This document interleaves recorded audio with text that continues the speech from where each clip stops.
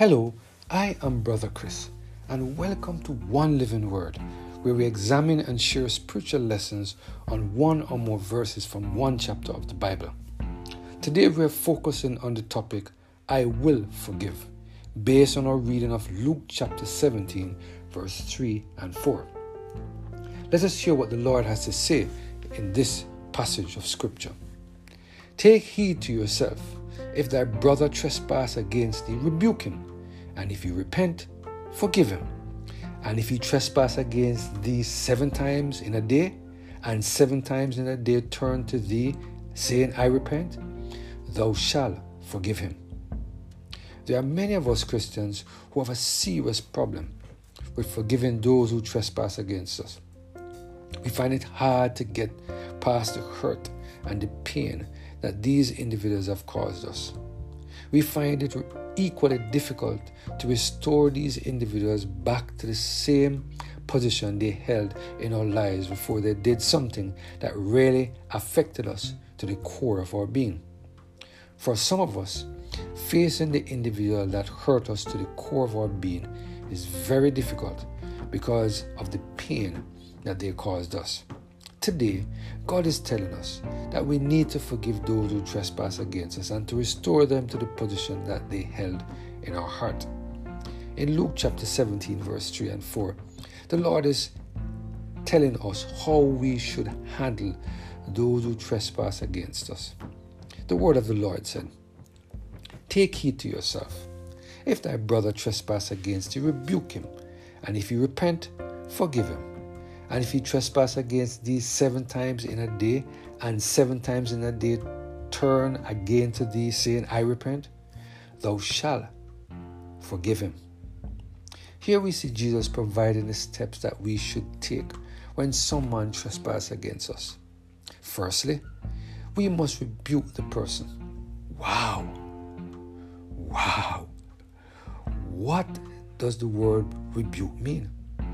The Webster Revised Unabridged Dictionary defines the word rebuke as to check, silence, or put down with reproof, to restrain by expression of disapprobation, to reprehend sharply and summarily, to chide, to reprove, to admonish. The Noel Webster's Dictionary defines the verb rebuke as to chide, to reprove, to reprehend for a fault, to check by reproof. The proved he tamed, the penitent he cherished, not to rebuke the rich offender feared. Thou shalt in any wise rebuke thy neighbor. Leviticus chapter 19 and verse 17.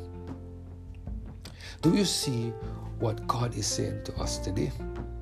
When someone does something to offend us, we must go to them and reprove them. But do you know what is most important if we should do it at all? But do you know what most, if not all of us do? We talk to other people about the offense and how we feel regarding the person. But today God is saying that we must go to the offender and reprove them. When we read the passage of Scripture carefully, it does not imply that our purpose of going to the person is to get them or give them a piece of our mind. No. The purpose is to highlight the offense and to get them to repent. It is to show them how they have trespassed against us with a view of getting them telling us that they are sorry for their misdeeds. Notice carefully that forgiveness is not extended until after we have told them of their misdeed and they have said to us they are sorry. Here we see Jesus highlighting the fact that unless someone repent of their misdeeds, it would be difficult for us to forgive them. This counsel is consistent with what the Word of God said in 1 John chapter 1 verse 9. If we confess our sins, He is faithful and just to forgive us and to cleanse us from all unrighteousness. Here we see Jesus making it clear that without rebuke and repentance, there can be no forgiveness. There are many of us who feel that we can forgive the person without speaking to them. But this idea is not consistent with the counsel that Jesus provided for us today. Only God can help us to allow these important steps, or to allow us to follow these important steps to resolve the issues that result from someone who has trespassed against us. We should also notice that God is telling us that we should rebuke the person every time they trespass against us, and every time that they repent, we should forgive them. Do you realize that one of the reasons why we may have so much disunity among the brethren in our church stems from our lack of obedience? If all of us would follow the counsel that God provided today, we would help those who offended us to learn how to say, I repent. And we would also help ourselves to learn how to forgive. This way, both the person who is offended and the person who did the offense would grow to be better Christians. And this is exactly what God wants. Instead of walking around with all this resentment, we would be released from the pain that is associated with a negative feeling. Likewise, the offender would not have to walk around with all that guilt.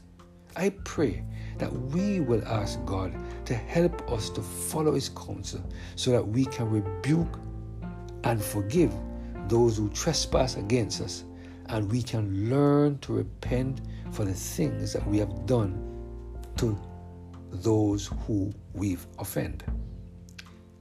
Can you imagine the happiness, peace, and love that would exist in our congregation if we follow the counsel that God provided for us today? I pray that each of us will allow the Holy Spirit to take full control of every single area of our lives so that we can learn to obey the commands that God has given to us, and especially the one we receive today. Let us pray.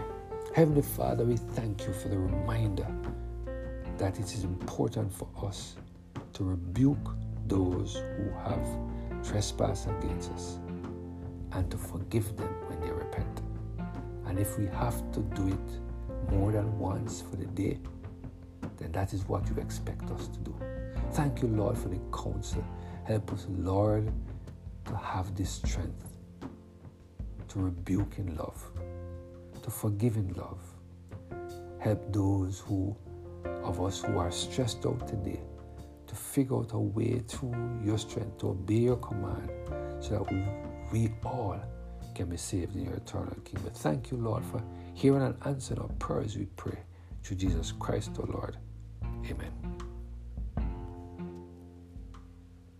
Have a blessed and Holy Spirit-filled